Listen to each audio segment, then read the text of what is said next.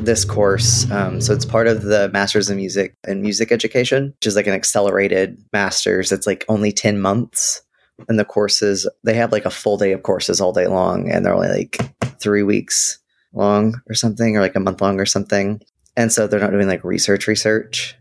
It's like, here, I want you to go look at this article and find it or something. So I'm not necessarily having to teach them how to like, build search strings and queries and stuff. And then in a week, I'm going to be doing like citation. And do you have LibGuides there? No. Yeah, I mean, that's kind of the benefit of when you're doing a one-off of LibGuides is you just have like here's a guide, a course guide, and you just hand it off to them. Well, we're a Microsoft ecosystem, and we do have like SharePoint, and like there is like a library SharePoint, but the courses are using something called like BrightTalk or Brightspace. I think it's an add-on for Blackboard. Yeah, which I don't have access to, but like I would love to make guides for that. So the professor is emailing like the director of the program and getting me set up because I want to write out guides and stuff like in general. I was just listening. It sounds like quite a day and a super intense program. So yeah, it's for people who want to like be music teachers.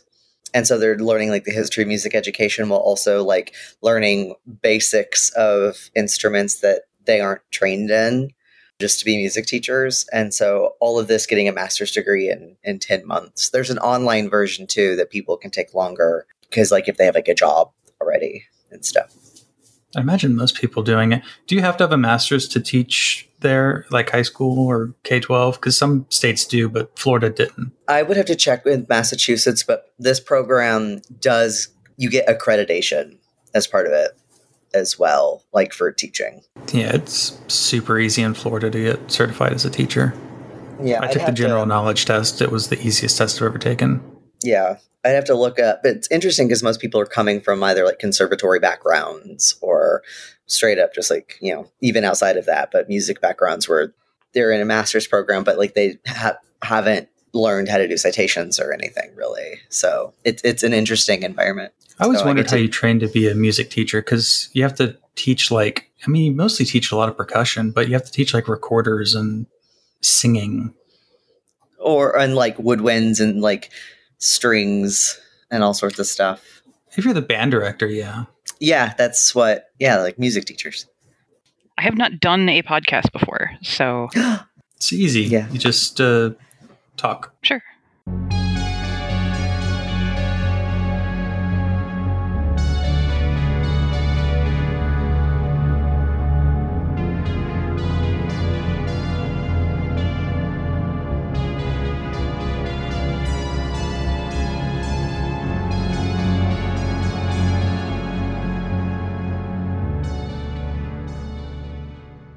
I'm Justin. I'm a Skullcom librarian. My pronouns are he and him.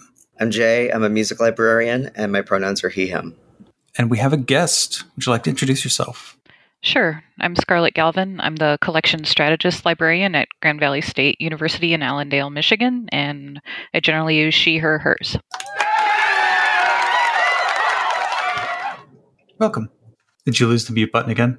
Nope, I didn't. It's good to be here. Okay.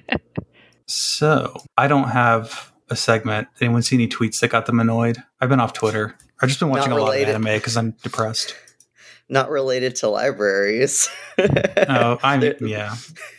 There was some discourse the past couple days, but yes, I can't. Yeah, I can't think of library things though. Well, I feel like there's less library Twitter drama recently. Yeah. Also, I've been passing out at 8 p.m. because I've been walking 12 miles a day. So that's also a new job, right? So I always have to sleep a lot whenever I have switched jobs. Mm-hmm. Yeah. So I don't know. I mean, I see like school library stuff pop up here and there with like the book bannings and like cop moms like wanting to look at curriculum and like docs library workers and stuff, but they've made it to the UK now, which is not surprising, but the whole TERF brigade I'm surprised it took them this long. Gotten mad at drag queen story hours in the UK now. I mean, the rate at which they're picking up our bad habits is accelerating. I know we have cultural hegemony in the U.S., but, come on, guys. Get your own thing. Up yours, woke moralists. We'll see who cancels who. I don't know if I'm ever going to get rid of that one. Jordan Peterson's my favorite. I don't think you ever can. Oh, it's so good. I was in like a little, let's do like a meetup and ask each other questions and we'll give each other book recommendations based off of it. And one of the ones that someone got asked was like, oh, what's a book that like you like couldn't finish? And the person said 12 Rules for Life. And I like in the chat went like, that's because Jordan Peterson sucks. And someone else laughed. And then someone went like, hey now. And then started talking about how good Jordan Peterson was and his like Maps of Meaning or whatever, like his first book that's like a hot mess of whatever. And I'm like sitting here like, uh-oh. He really had a chance to become the guy who keeps cranking out those books every once in a while. They're like weird neoliberal. Oh God, completely blanking on his name. But he was real popular like 7 or 8 years ago, and he would just release a book every once in a while that was like, violence is historical lows, everything is getting better. It was just pure ideology. Oh, is it? There are so many people. It's distressing to me. I was trying to think of who that might be and realized exactly how many white guy authors that might apply to, and it lagged my brain a little bit. So hang on, I got it. Steven Pinker, that's who it is. Not on my list, but you know what? If you had given me a minute, I would have gotten through Michael Gladwell or Malcolm Gladwell and maybe Steven Pinker. That's right. He's kind of, waiting for the singularity so he can reunite with his dad, right? I need to remember if that's him or somebody else. I think that's Steven Pinker. Yeah, there was a span of time in the 2010s where he just came out with a book every couple of years and everyone just went, like a bunch of people liked it and then a bunch of people went, this is shit. Like, this is a bad argument. I was about to say, Scarlett, like, isn't that the plot of Contact? I think kind of. Well, yeah. No, wait. This might be different, or I might have gotten this wrong, or both people might have published something along sort of the similar line, but it's either Steven Pinker or Ray Kurzweil, who is 100% the singularity is going to happen, and I just sort of look at what Amazon will recommend me and think, no, we are nowhere near what you're talking about and won't be for some time, if only because the people who would stand to gain the most from having that level of technology aren't using it. No, I don't need another non-perishable thing that should last me 10 years, but thanks. Now I want to rewatch Contact, though. You'll seen Contact? Which one is Contact? Is that the one with the writing system? No, that's not. No, that's Jodie Foster in space. Jodie Foster windsurfing with her dead dad on a beach because of aliens, and Matthew McConaughey's in it. And it's written by Carl Sagan, and it's a beautiful meditation on faith and science and how they're not so different. And it slaps. It's great. Steven Pinker writes some stuff about AI, but I think he's more of like a human level AI. A general AI is coming in like 10 years and it's going to be bad for us. Aren't the AI bros like really into like some like doom or death cult shit right now? I mean, there's always been that strain. You've had like the Rokos Basilisk kind of people who just can't do philosophy because they refuse to read a book that's not like shit science fiction. Yeah, like what is the that one online website forum thing? I don't know, but apparently they got some like AI death cult doomer forums going around. AI recalibration or something like that, but it's like it's getting kind of death cult apparently. I'm like adjacent to that on Twitter for some reason. But I don't know anything about AI. So I know how to make me tweets and pictures of Muppets doing different stuff. I like the ones where it makes like Marks do things. DALL-E is really getting some heat like recently. Yeah, like we should do an episode on DALL-E and like copyright, because I see people, obviously I agree with some of the takes, but also the people that say it's copyright infringement, I think they're wrong, but I might be wrong. So it's just not written into copyright law, but like, because the law only applies to persons. So like you would have to make an AI a person. And also the work being generated, it's transformative. It's like remix culture. They're not trying to distribute the original works. Right. That's kind of the crux of the issue. Yeah. But it's also like, I guess the idea is just like unfettered access to things of making copies for research purposes is like, I guess people don't find that very compelling, even though it's like one of the most important, like, I find that compelling. unless you're in academia, it's not an exception you think about much, like copyright exceptions for research purposes. Most of the time it's like critique or stuff like that. Yeah. Yeah. Like, and I think like the questions of like legality is its own thing, but like questions of like legality and stuff are different than just how people feel about it. Like people can still be like, this is gross and wrong, and it might be, but it's still not technically violating copyright law, or it can't because it's AI. And I was thinking about it today with electronic music, and like, because I've been listening to like really shitty anime music in the intros, and I keep wondering, like, okay, these drums are probably fake. I wonder if the guitars are fake, if they're all like on the computer, if they're all beep boop. And then like one day AI will just generate music, and the only good music will be intentionally shitty music because a human made it. my dad uses this software called Band in the Box a lot because like he plays guitar and he sings, but that's it. And he often will like write like demos for studios that then like they'll have other artists like where the studio has its own library of like, oh, here are songs you can pick from, and then like artists who can come in and be like, oh yeah, I like this one, and like record it, whatever. And my dad will use Band in the Box for all the instruments that he can't play. I mean, obviously like drums is kind of hard, and he's not using violins or anything because no one's gotten MIDI vibrato right, but otherwise like you can't really tell. And he's just using like, 'cause it's country music, so it's like very basic standard like licks and stuff. Yeah, it's weird. He's been doing it for years. Like it's been that good for a while. I feel like country is probably one of the ones that's easier to sell for. Yeah. I think you have a lot of people who just buy it more. That's kind of one of the characters in Questionable Content. That's like his whole job is he writes shitty country songs and sells them, and he like hates doing it, but it makes him a ton of money. No, my dad's a good songwriter. He likes it. So he just like does it in his bedroom. So Scarlett, I wanted you to come on because you have recently taken up a new position at Spark. Do you want to tell me about it? Because I haven't been keeping up with the call for like the application process and everything. So I kind of have missed what the job is for. Sure. So Spark put out a call for visiting program officers in a couple of different arenas. One is for privacy. There's another for open models, and one for negotiation. The role continues on what Caitlin Carter built. She's over at Helios now as their project manager or project coordinator. I can't remember. And one of the things that I've been trying to do professionally in terms of finding a place, because it's taken me a while to do that a little bit, has been to go toward people who seem to like what I do and seem to be doing things that are similar or have aligned goals. And so I asked about the VPO roles because I noticed I'm on the steering committee for Spark as well, and noticed that they hadn't made any kind of announcement about hiring for that. And so I reached out and talked with them about the search, and it seemed to be a good fit. So as far as, any sort of interview process, it was one of the better ones I've had, if only because it was an actual frank discussion about what people were looking for in the role and the job and what different candidates wanted to do.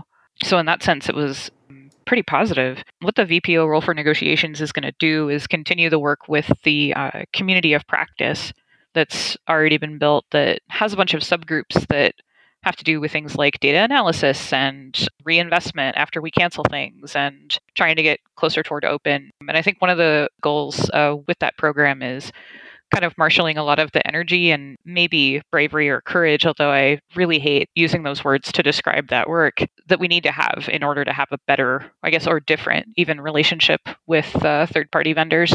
Since it's closely related to the work I'm doing for the day job, I guess, which makes it sound like I'm a superhero later, where I just sort of put on the OA costume and go yell at Elsevier reps. But that's where it's at now. And so it seemed like it was, in the end, when I talked with Nick Chackey and Heather Joseph about it, ended up naming a lot of service work that I was doing already. So it was useful that way. I'm thinking that the goal sort of with this particular VPO is to see all of the ways that licensing contracts and privacy and infrastructure and sort of how all the conversations that we're having are really running in parallel. So that's what I'd like to do. Yeah, I think it probably is all running in parallel with the job itself. So you have your regular job at GVSU, and then how much time is the VPO? Is it like the time sharing agreement with your employer, or is it like over the 40 hours? Like, I've always been curious how these kind of positions work. So there's how they're written to work and then what's happening in practice, right? Uh-huh. So for me, it's basically a donation of what would be different forms of service. And for the VPOs, it can range. Mine is 20%. So about a day out of my work week. But so much of the work that I would be doing overlaps with my job that, those percentages are a little bit more fuzzy in my case than they might be for someone coming from outside of tech services or collection management. But that's how that works. There's an agreement that runs through my appointing officer and also with Spark on their end. And we sort of work out what portions of the day or what portions of my time that ends up being. It's about 8 hours a week of time to the organization. Yeah. So it's similar to like developers for open source projects, things like people who develop DSpace, things like that. Right. Yeah. Like, DSpace, Folio, those kinds of things. It would be really similar to that. Yeah. It would be nice if all of my service was kind of just like compiled into one thing. That would actually be, I'm kind of spearheading a conference right now, and it's kind of annoying that I'm only a committee chair, given how much work I've put into it. So it's not going to look that great on my CV. But maybe that means next year I get to be on the steering committee or something. So we'll see what happens. But I'm always curious how to wiggle my way into stuff like this. Yeah, I think it was a gradual process for me. I started to, I think I got picked up by one of the OpenCon community calls, which is also, a project that Spark is pretty heavily involved with. And I think that's how I showed up on their radar. So I think those sort of related and affiliated stuff, and I sort of slowly moved further on people's radars and things, just because I started to become more visible, I think, in that particular space. It's not a thing they teach you how to do in library school. No, it is not. But just like negotiation isn't, right? But that is, I think something is figuring out, what the network is and what it looks like and maybe how to get there. I just got very lucky, I think, in that instance where finally it seemed like I said, here is a thing that I do, and if you want me to do it, it seems like you won't, for example, hire me to do something, be really excited about the skills I might bring, and then completely berate and demean that same skill set when I show up. Not that that's happened to anybody here, but it's just nice to have that alignment, I guess. Yeah. When we were just saying they don't teach you this in library school, you're actually working on a grant that's awarded from the IMLS on developing negotiations education with, I think it was I always forget, IUP. Yeah. What is it? It's so long. IUPUI. Okay. Yeah. It is. Yeah. Same front and back. Okay. Yeah, I believe they use Ooey Pooey, which I could never get out reasonably, so I say the whole acronym. And then Belmont University as well. I'm working with Catherine Macy and Courtney Furzon on putting that together and developing an OER around it, just because the need is there so much, and we can lean on library school quite a bit in terms of when they've been responsible for really great education, and also when they've been completely culpable as degree mills. Both of those things can be absolutely true. And this was something where I think the group of us decided it's not going to be their job. It has to, be people who are in and then have recently graduated or who are sort of being given this. Here, we know this is a thing now. How do we do it? So working from that kind of deficit is awfully difficult on these sorts of projects, but we're trying to marshal all of it and make it more possible for us to go negotiate. Yeah, it's so strange when these things are so new, and yet there's such a resistance to hiring and training new people. I think because it's just the experience is missing, and people just aren't confident about training librarians. There's just kind of a discussion on Twitter the other day. People were talking about the MLS and not wanting to train new employees like you have to. And so I had a real tough time getting my first job, my first 2 years in. I know a lot of other people have too, but I saw a job that was a Skullcom job that just got reposted because I guess no one qualified that applied for it. So they had to redefine the job into an entry-level position. And I was like, I felt a little vindicated by that every time I see that happen. And I'm like, yeah, it shouldn't have been that hard to get my foot in the door for even a specialization like collections or scholarly communications. You still need a pathway in there, and it just doesn't always exist. See, I get this a version of this email occasionally. I've started to notice about once every 6 months, I'll get a version of an email from somebody fairly high up in their library's administration saying, why can't we hire for this position? Why aren't we getting the pool we want? What are we doing wrong?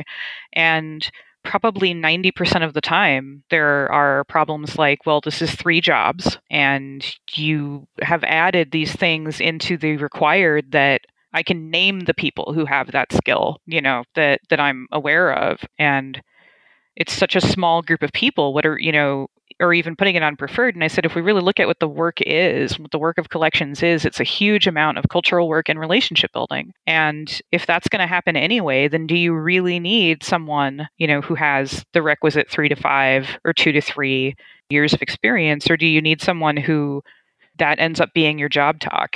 Tell us how you figure out the culture. How do you make this work? Kind of things. They've reposted and have since been able to fill the position because it's not, collections and e-resources and, hey, here are 5 liaison roles that we need.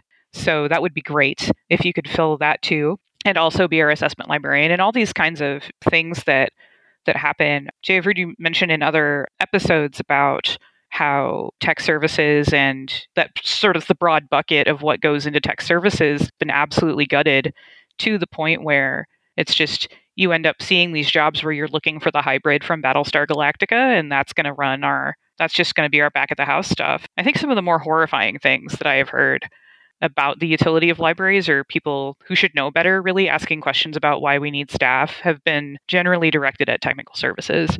So it's been interesting and fascinating and horrifying to watch that happen over time. But there'll be this wave. We're almost due for another one of a bunch of people looking for e-resources, which, by the way, sounds like we discovered fire. I hate that we call it electronic resources. It's just, there has to be something different or better. Collection strategist is kind of getting there, but does have that sort of business language stuff in it that I can't stand, but also know that it has a particular currency. But anyhow, it's almost there. We're almost due for another, oh God, we need an e-resources person wave. It's interesting to watch every time, and who consistently keeps posting those jobs. I have been both incredibly lucky in my professional career getting jobs, as well as have the reason that I've gotten incredibly lucky was also that I've had a really hard time, because I specialize in cataloging and metadata in grad school with a really nice mixture of theory and practice. But, there were no cataloging or metadata graduate assistantships, and I did a practicum. And so when I was applying for cataloging jobs and whatnot in academia, I just wasn't getting them because I didn't have the experience, especially not with specific ILSs or hadn't done batch loading, as if that's something you need to learn in grad school, right? You could teach someone that in less than an afternoon. And my first job was a residency. And most residencies are more public services focused, right? They're often reference or instruction. Every once in a while you'll get a specialized one. And this was a sort of jack of all trades. And I did get some metadata, and even I did some archival processing in that one. And I published 2 articles about metadata in that time. And then when I went, when that job was over and I went to apply for jobs, I had such a hard time that I was unemployed and living in a hotel for a few months and living off the good graces of Violet sharing my GoFundMe around, right? I remember when that happened. Mm-hmm. And the job that at UNH, when they hired me, they knew I didn't have all the experience they were looking for. I had someone tell me, because I hadn't done any discovery stuff before. And they were like, yes, you have. I was like, what are you talking about? They're like, you've done instruction, haven't you? And you've used it as a patron, haven't you? And I was like, oh, God damn it, you're right. I know what it's like to use it on the front end. And so therefore on the back end, I would actually know what to think of and stuff. And that was the angle I took for the discovery part of the metadata and discovery. And that job took a risk on me, but they saw that okay, yeah, I hadn't done Primo before, but neither had any of them because it was new to all of them. And they cared more about like, I obviously had like the drive and the ambition and kind of like the creativity for it instead of having all of the absolute skills that they were looking for. That job obviously did not work out for me in the long run, but not because I didn't have the skills for it. I picked up Primo pretty easily. And my position now, like I'm a library director now. I mean, granted, library director means only librarian. So I'm de facto the director, but it's of a music library. It's a conservatory. I don't have any degrees in music. I'm not a musicologist. I wasn't even allowed to take the music library job in grad school when I wanted to because I don't have a music degree, even though I had worked in a music library in undergrad, by the way. And this position didn't require a music degree. And, you know, I was very upfront with them that like, yeah, I very much do sort of have like a jack of all trades experience, but that like my main training and stuff was in metadata. And that there are things in this, you know, there are more things than metadata in this job, including like budgets and shit. And they obviously could see I had never done that. And they hired me anyway with the full like realization that like they're also retooling the position. And so that it might be bumpy for a little bit because everyone's adjusting and I'm learning as I go. And they knew that. All of my positions have been like, we know this is new or that we're redoing it. And so we know it's going to be bumpy and that you're going to be learning. And I think the reason why I had trouble getting other jobs was because places weren't willing to look beyond the, oh, you don't have the exact skill set we're looking for. Bye, see ya. Like not enough places are like, yeah, like you can just train someone, but also like you have to be willing to take a risk sometimes on people and risk it being a little bumpy for a few months, maybe up to a year as everyone's adjusting and figuring things out. Because everyone, no matter how much experience you have, is going to have to learn something and figure things out because no two jobs are the same, even if you're in the same field. And I don't think places realize that risk is always part of it. That was my spiel. No. It's absolutely the case, and I think that there's something kind of insidious, I think, about the way that hiring committees and hiring in academia, but in particular in libraries, will function. In that we, instead of saying fit, so you have this group of people who tend to end up on search committees who know that they can't say fit anymore because it's such a dog whistle. So now, you know, they're smart enough to know that they can't say that anymore. And so we'll say things like, oh, well, this particular candidate would need more support, right?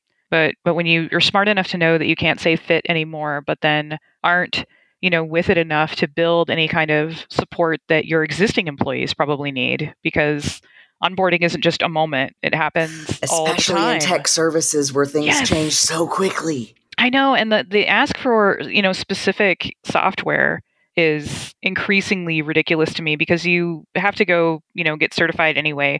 That's where your initial communities are going to be. So who has the interest and, again, the creativity to go in and problem solve as opposed to someone who has all of their Primo and Alma certifications and has never thought critically once about the ILS or its role in how we deliver knowledge to students. So it's a question of who you want and whether or not the risk is even measurable when we're talking about hiring for creativity and back of the house sort of jobs. Yeah, my job's kind of weird in that we have a pretty solid group of tech services people, but they're very much not mentored very well. So it's kind of very lucky that our tech services group is as strong as it is. Just it really seems by accident. We always have to hire people in from building them up. So there's a certain amount of understanding that like we're training you on the job because like people don't move here. Yeah, that's understandable. Or if they move here, they'll move away eventually, you know, in 4 or 5 years, you know. And so, I was going to say that when you're learning how to apply for those first jobs, it's kind of like bartending in that you just lie about your experience to a certain extent because there's no other way to be like, I took a class on this and that's going to help. Like that's not going to do anything for you. You just have to be like, I have worked with this, obviously, because you just have to think creatively about how you've worked with it. Or be kind of vague about your extent of admin control you had over the software or whatever it is. A certain amount of, you know, sort of case making that goes into it, like the spinning of, well, I've experienced it as a user. and having somebody respond with, that was a really creative way to answer the question. And so what you're not really being assessed on in that moment is your ability, realized on paper or not. It's how well you were able to answer the question, which again is a them problem. Mm-hmm. Our situation at my library has been pretty lucky in the sense that the main ways that we kind of recruit are people who are already working in the library, who are doing library degrees, or people who are doing their practicum, who come to us for like the summer before they graduate. And we get to kind of see like, oh, do we want to hire this person? And it's that's how we've gotten a few people, like really good people, because you just get to see how good or not they are at adapting to, or what interests they have, and just go, oh, they would fit perfectly doing this. That's how we got our OER librarian, and they're amazing. So we got really lucky with that. Going back to collections though, or negotiations and collections with the IMLS grant. Oh, come on, man. It's fucking people revving their cars outside my window all day and night.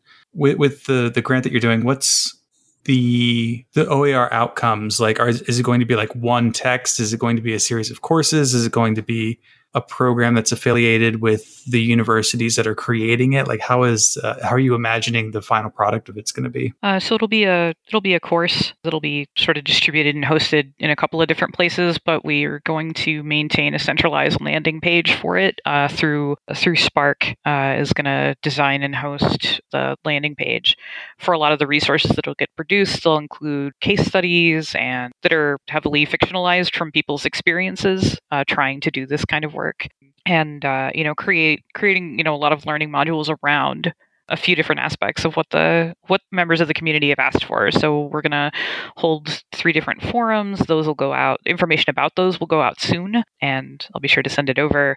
That will sort of look at different things about how what you're doing when you negotiate a contract really determines a lot of how you get to use the resource. And so we can talk about privacy all we want. We can talk about all these things that we claim are values, but ultimately those relationships play out in the contract. And so without a strong one, without one that protects or even manages or acknowledges the relationship between the third-party vendor and the library, you're going to have some difficulty. And so what we'd like, I think, for the outcome to be for the grant is to have a resource that does get built and added onto so that people can figure out where they're starting from. If that's, we need to figure out what values we want to have represented in our contract language, like the work that Syracuse has done, some of the work that I've done with the collection development policy here locally, and lots of other sort of value-based projects. We see more of that around privacy and surveillance. And a lot of the more, I think, intense conversations that I've had with not necessarily administrators here, but in other positions where I've had to say, we have to object to this about money. We can't object to it about privacy or a vendor releasing what we're defining as PII, because here's all the other agreements you told me we had to arrange that absolutely hand over a ton of information about our users. You can't get riled up because Safari changed their authentication, or O'Reilly, or whatever it's calling itself now. Taco Bell. It will all be Taco Bell. We'll all be acquired by Clarivate someday, and we'll have one invoice. One invoice. Don't curse Taco Bell like that. Oh, I know, right? I'm at the combination Clarivate and Taco Bell. Don't you put that out in the world, Justin. Don't you do that to me. I'm sure that it already has happened, right? No, Taco Bell. I'm at the Clarivate. I'm at the Taco Bell. Oh my God, stop. All right. I love Taco Bell too much. Don't do that to me. If you ruin Crunchwraps for me because of this, that's it. I can't. Anyway. I have to have my cheesy bean and rice burritos. Like, I kind of will shrivel up if I don't have one a week. Them's the facts. It'll be a reception catered by Taco Bell, sponsored by Clarivate. That's what'll happen. I'm going to shut my laptop. Oh, for God's sake, no. Now that thought's in the universe, I'm so sorry. Because I've wanted to kind of have a contract negotiation framework in terms of like, here's what we want going forward. So we can tell people we have a policy now that means we don't want these things like non-disclosure agreements. We don't want these privacy infringing agreements.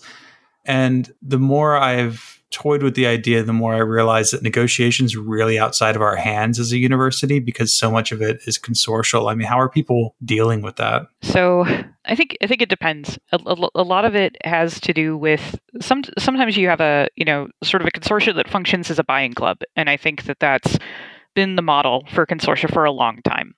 And you're seeing more of, I think, consortia that are either by design with something like, say, California, where you get into sort of big state school consortia places, or, SUNY is another example where you're going to start to lean a little bit more, have the value discussion earlier than a lot of other places would, where it's still kind of a buying club. Well, we can get a 4% increase instead of a 6% one, and we're going to call that a good deal and outsource a lot of the expertise to consortia, which may or may not work as effectively as it could for us. I don't know that if I have signed a deal at the consortia level that is as good or better than something I could have gotten. But it's also interesting to see kind of looser organizations in that they are more project-based and not so much the buying club model. You look at something like Ivy Plus, Confederation of Libraries, and it's more, what are the projects that all of us can do together, rather than being, let's get the best deal on the thing that we all agree to buy. And so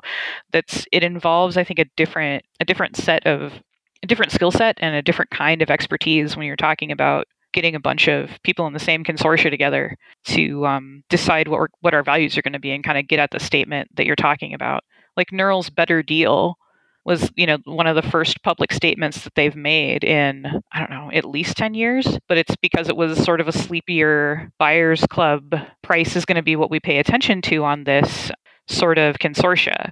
And now you've got people that are interested in saying things more explicitly and saying, we need to have more equitable terms. This is not sustainable, and the future is going to be shared, at least in the immediate sense. They're not going to be able to completely pivot 100% to data analytics. It depends. And I think the only way that you get the super active people involved in the consortia is, again, by leaning on more labor that we don't necessarily have time for, because there's less people, and people sort of focusing their priorities in, and they're either going to be values aligned or not. And say, kind of like University of North Texas brings this up too in their expectations for vendors document, which is one of the first things like it to actually come out and say, here's what we're wanting to sign. It's literally saying, here's how to do business with us. And still, having to fight for more equitable stuff. So I don't mean to give you a lawyerly answer back, but that's where we're at. I love me a lawyerly answer. I should have been a lawyer in another life. It's my worst trait. You still can. Lots of JD MLSs out there. Speaking of jobs that don't need a JD, but I did see one that was like a head of Skullcom that required a JD, which I thought was very strange.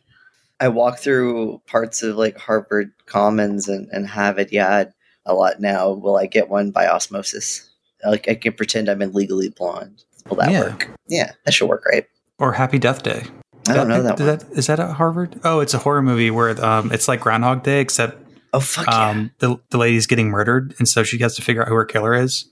So like every day she wakes up in like a dorm room and then like knows she's gonna get killed. I watched was it Polish or Ukrainian or Czech or something film like that at Sundance in 2020, which is a sentence I just said, called Coco Day. It's on Shudder, I saw, and it's like a Groundhog Day. And it was one of those where it's like people were going like, oh, come on, in the theater, and some people were starting to walk out, and then all of a sudden and then everyone was just like, yeah, because they had to like try to figure it out every day. I've never been in a rowdier screening of something before it rolled. Yeah, I mean, we have a coalition in Texas, the Library Coalition for United Access, that was put together to renegotiate Elsevier contracts, and that got put together and then just immediately shut out all the Skullcom people. And so it was pretty much centrally negotiated, and really only the deans were in on it. And because it was a huge coalition, I mean, you could only expect so much. But even with the biggest coalition ever, I think, for a negotiation like this, Elsevier just out-negotiated them and split the pot and gave like half of them a better deal and half of them a worse deal. I mean, it's still like active, but I mean, like I'm in their Discord and I don't see any like action happening in there. I don't see anyone really talking. So like there's collections people pulled in, but it just seems like it failed.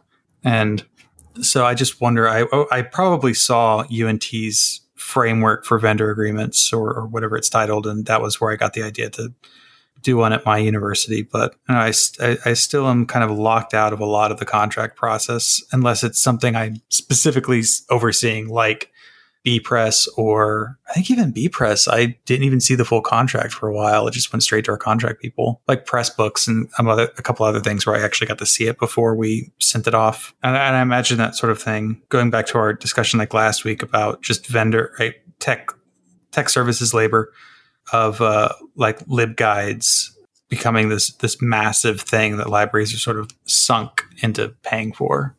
Yeah, I've had conversations with a couple of folks who have moved into, sort of new subject area responsibilities. And one of the things that they're consistently told is, well, you can work on LibGuides, right? It becomes this thing that if you're not sure how to orient yourself in a position, it becomes the thing, well, you inherited these LibGuides, so it's time for you to go fix them or to otherwise look at them when, without necessarily looking at any of the data behind it. One of the things that I've talked with a liaison here about was, here is the data from all of the things, at least that we have access to, or that we can reasonably point at as being kind of accurate, because use data is weird in that particular discipline, and say, here's what's happening. Here's how much of that is getting used on which particular LibGuides, because you have to figure out how to focus your attention. And people will spend so much time and attention on something that they're not even using as a shortcut for themselves, sort of in the way that you're mentioning about if I only have 20 minutes in a classroom,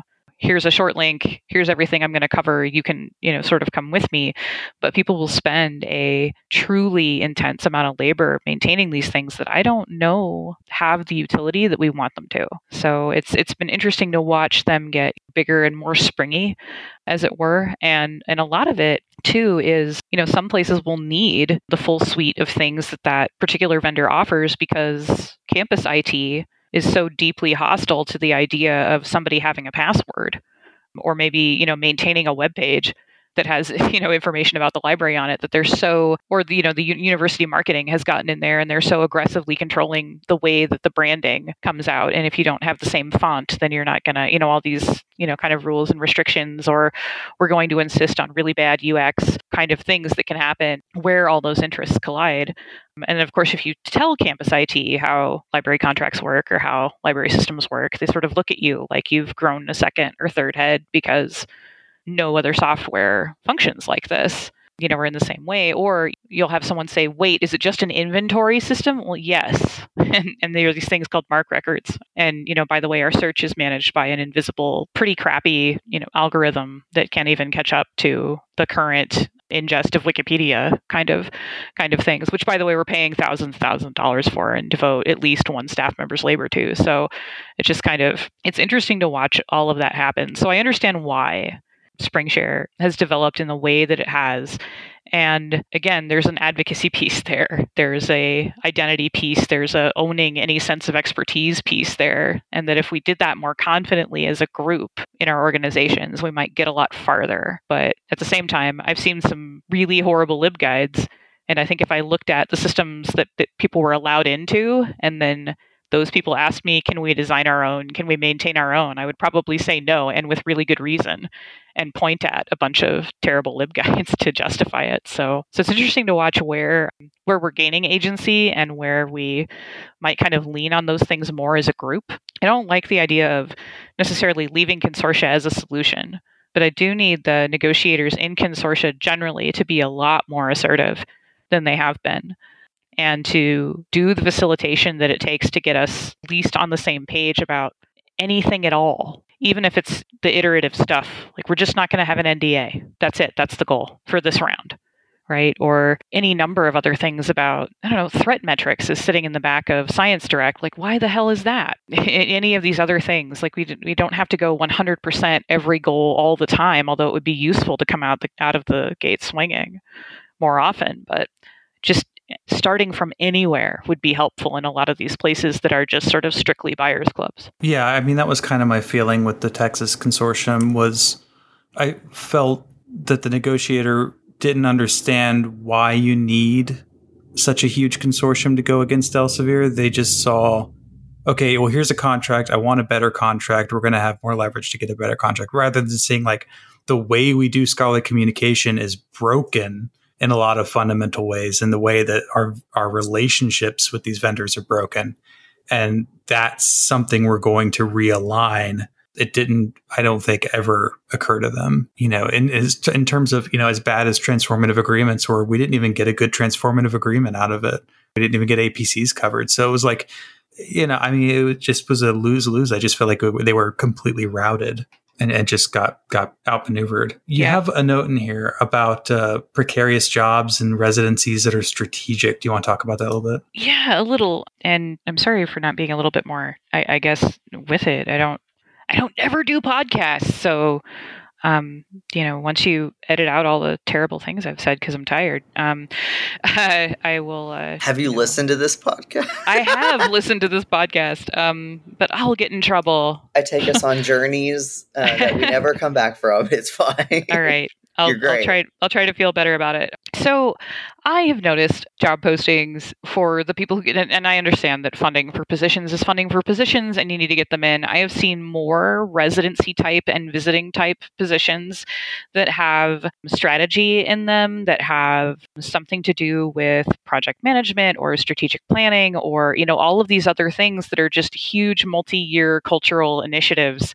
And most work in libraries is that. So really all residencies are kind of inadequate that way. And I understand they set people off in the right direction. 3 years is not enough to, I think, establish the kind of relationships you need in order to get at that kind of work. And so, I forget where it was that posted that they wanted this basically, I don't know, some sort of strategic engagement, something or other. And it was, again, this sort of term limited 2.5-year appointment, which realistically you only get maybe 18 months of work, because you were moving and adjusting to moving if it's not remote. And of course it's not remote, because that always goes against the branding of these places. God forbid we have anybody remote working. And then you were spending the last section of that frantically looking for other employment, right? Because you're in this. So there's no way that you're ever really focused on the work, except for that weird midpoint where people are still figuring out if they want to trust you. And I was really surprised to see something that critical attached to an inherently precarious position. And just sort of wondered, is it for pools? Are we going to get a different type of person? Are we going to hopefully transition it into something that's full time? How is this going to work? But it's just not clear from where it's sitting. So or someone will come on and be, well, you'll be the diversity initiative librarian or something like that. And it's kind of, well, no, this work actually belongs to everyone. Maybe they could do literally anything else. So we stop burning through people who take on those jobs. But I've seen more of that lately, and it's really distressing. Also, Eamon Toole just tweeted this out recently, since he's the head of something, I want to say research and instruction at Columbia. And he'd mentioned that Columbia had posted internships where they were paying $20 an hour and it was remote. And I want to say it was for a year. I don't remember the details exactly. 400 applications to that job. Only some of those are because it's Columbia. More of those are because it's remote, 100%. And I think the other thing that's happening is this sense of what work absolutely needs to be done face-to-face when we do have a meeting. Why are we having it? More of those questions are being asked. And I think the answers are really revealing a lot of people's real positions on things like disability. And I think are also very revealing about why they come to work. One of the conversations I had in the before the pandemic was, I remember telling somebody, I was going to Australia at the time. I was speaking at VALA, which no one who's listening to this podcast will believe, but it in fact happened. And I was stunned and amazed, and I said, I'm going to be gone for this amount of time doing this once in a lifetime thing. And everybody who heard that, really got nervous about the fact that I wouldn't be available.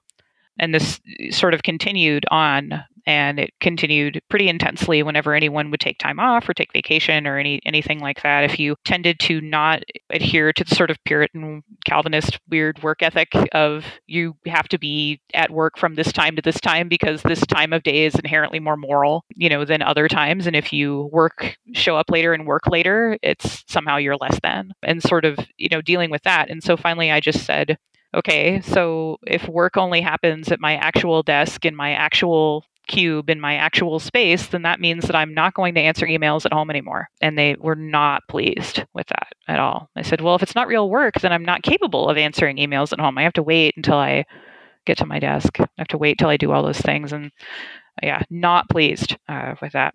So it's interesting to see who is relying on presentism to sort of enforce their weird idea about what it means to be a leader or a manager or an administration. So I don't know why it means that I have to be observed at all times in some spaces and not in others. So yeah, that was a lot for that bullet point. Sorry.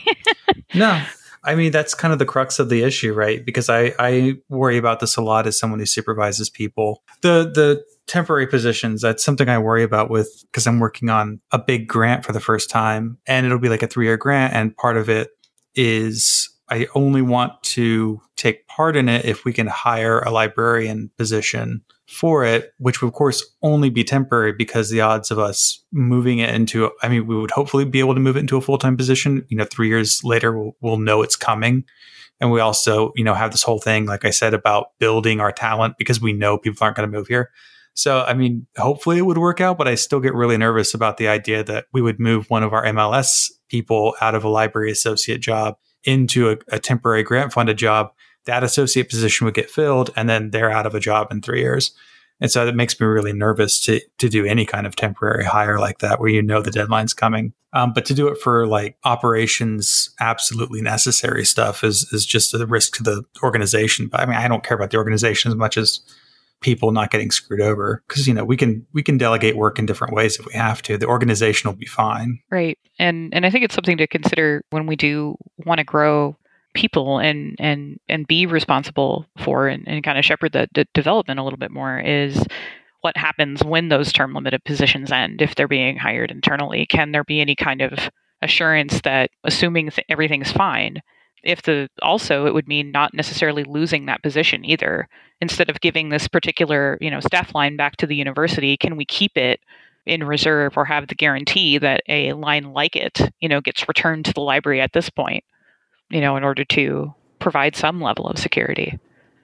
Well, I think in our position, it would be, we would have to fill it as soon as possible with someone else so that we don't lose it, because otherwise the staff money would get swiped. And so there would be someone else in that position as soon as possible if we were lucky enough to get a hire before that's lost. But yeah, negotiations need strong scholarly communications experts. Frameworks like controlled digital lending demand strong search and principled metadata. One of the things that I'm doing with Spark, and one of the things that is, I think, going to be important when we're talking about broader strategy on the IMLS grant, is that if we're going to do negotiation well, it doesn't occur in a vacuum. We need a lot of data from different sources, information and experience, and being able to create those kind of scenarios and decide, okay, well, we're going to look at this as not just one collection, but our whole relationship with a vendor. What does that mean?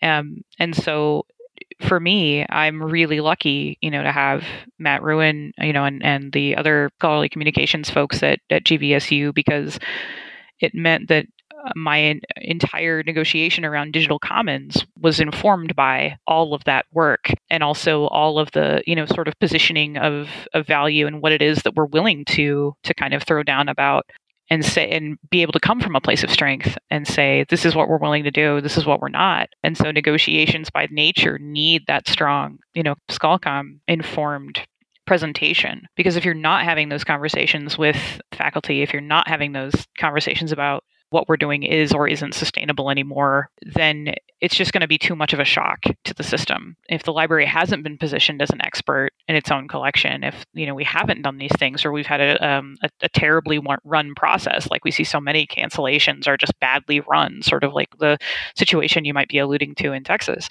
then it won't be as strong and it won't be as impactful as it might have been. When we look at Kyle Courtney talking about, here's all of the quivers and all of the arrows in the quiver metaphor that he's really fond of using. If we're going to implement something like controlled digital lending, we need really strong, reliable search experiences that we manage and control. And we need principled people doing metadata and thinking broadly about, how do we get this out there? How do we make things findable? And so all of these conversations end up happening sort of in parallel. And that I'm We've got something winding through shared governance right now that will state explicitly that OER, if it meets certain criteria, will count as in a particular category of scholarship for you if you are pre-tenure or going up for full, which for teaching faculty is going to be a huge win for us. I think we shouldn't rely on early career scholars' comfort level in how they want to argue their tenure case or their renewal case to determine whether or not OER is scholarship at your particular institution. It's got to come from a lot of different places. And so, but, if you're not having a lot of those discussions, if you're not talking about privacy and open access and infrastructure that all of this stuff runs on, and that you need to appropriately staff it, then every decision that comes out of any kind of negotiations ends up being a shock. It's just like weeding, right? You never do it all at once, or if you do have to have some big catastrophic weeding project, then you hear stories about people bringing up the book dumpster at night and then filling it so that people won't see it and freak out because people have their weird container fetish thing about, oh my God, you're throwing books away. So I don't know. I think that unless it's done thoughtfully, it just sort of collapses in on itself. That's part of what the VPO is going to do, hopefully, is see all of those different opportunities and figure out how do we take them and how might we move together better. Because I don't know, especially when we talk about things like platforms, I don't know that I guess I don't want to say bravery or courage. I don't know maybe that the will is there to move, say, Alma in a reasonable direction. Just like I don't know that the will is there to get OCLC to move in a reasonable direction in terms of what it means to be a member body. But that's going to happen when you have an organization like that has the research arm and then the business arm often sort of hitting each other in the same organization. But that's starting to happen a lot, and you would think that they would have it sorted out by now, but the lawsuit's very strange. It'd be interesting to see what else comes out of it. Yeah, we'll have to do a follow-up episode whenever that, if anything interesting happens. I think it might peter out, but if something interesting happens, that'll be fun. Also, like Pearson getting into NFTs, they've basically pulled in like a new CEO who's just like an NFT dude. Oh my God, why? Which is really like great time to jump on the bandwagon. But I really hope they do what the video game company Square Enix did, which is they sold off all of their IPs like Tomb Raider and like all these big name games. And they just threw it all into NFTs and they're losing all their money. And I just hope Pearson does that too, because that would just be pretty funny and good for the textbook market. Did you see, I think, I want to say it's on TikTok that there are a couple of students that are sitting on a Pearson handle and are just squatting on it because they're angry about how much they had to pay in textbooks this year. That's Hell awesome. Yes. Which is great. One of the best emails I ever got was, Can we get them on? you should ask. I should find that tweet. Well, I mean, it's just TikTok at Pearson. So yeah, I think it should be. But yeah, I'm sure it is. So I got an email while it was being finalized, and it was the worst to not be able to tweet or talk about it. But when Spark bought inclusive access and just sat on it to say, here's what's actually happening with those agreements. And I thought, this is amazing. We need to do more of that kind of activism. And I was excited to see it. And I'm always excited to see it from students. But so yeah, more students need to go sit on textbook domains on social media. God, what is the Pearson's TikTok going to do anyway, besides be incredibly dorky? I'm going to go squat Elsevier on truthsocial.com. I mean, isn't that basically what AJ's been doing? Yes. AJ, come back on. He was an early guest. I think I've been a bad influence on him in terms of his Twitter behavior. You mean by bad, you'd be amazing, right?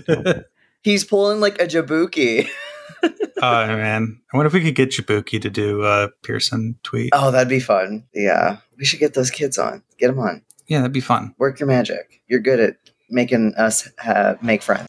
Yeah. Chuck Tingle still hasn't DM'd me back, so it doesn't always work. Most of the time it's worked. It works a surprising amount of times. Yeah. But need ideas for a new book title. Maybe he'll do it, right? Oh, yeah. Maybe. Yeah, I can AI generate some new ones. That's what you could do. We could do like a, what is it? It's a Tingle or not. Tingle or Fingle. It'd be like a, what is it? Not a divine corpse. What's the art thing where you do divination? Where it's like someone will do something and then you cover it and then the next person does something and you cover it. And it's like a divine corpse or. Oh, yeah. You know what I'm talking about? Yeah, it's something corpse Yeah. drawing where someone draws the head, someone draws the torso, and someone draws the legs. But you don't get to see what the other person has done. Yeah. And it doesn't just have to be a corpse, but like it can be anything, but it's like 3 parts. But like we could do that where like me, Justin, and Sadie each like have to come up with a part of a Chuck Tingle book title. I call the pounded in the butt part, and I get to decide if it's pounded in the butt or if it's something else. Pounded in the dick. Pounded in the dick, yeah. I was just saying that people should say, I was thinking this earlier today, but I couldn't get the tweet right. But I think people should say crushing dick more. I feel like that should just become a thing people say. I like it. Yeah. Can that be like our official like tagline of Library Punk? Library Punk, crushing dick. Crushing dick.gay. A leftist library worker podcast. It's fantastic. Yeah. Truly. So, Scarlett, you did put one thing at the very end, which might be fun to talk about, but Sure. You had a student thing. Did you ever find the thread of your train of thought, potentially? No, it was something about like, if students were interested in doing a collections job. I mean, it's kind of a more it's not really something you do as an entry-level job, really, I don't think. It feels like something like you've got to be at the right place at the right point in your career to really have control over either a certain amount of budget or to be in a specialized position. I just feel like but do you have any advice for people who are interested? So I looked out quite a bit as far as my search went. By the time I had moved into academic libraries, I was pretty solidly, come from a resource sharing background. So as a, just a staff member while I was working and doing my MLIS and working nights, which I do not advise. I'd started that originally all the way back when I was an undergrad. I'd done a kind of an internship in special collections and did not think about it ever again. And no one suggested working in libraries to me, which is a good thing because that was back in, I think 2007 or 2008.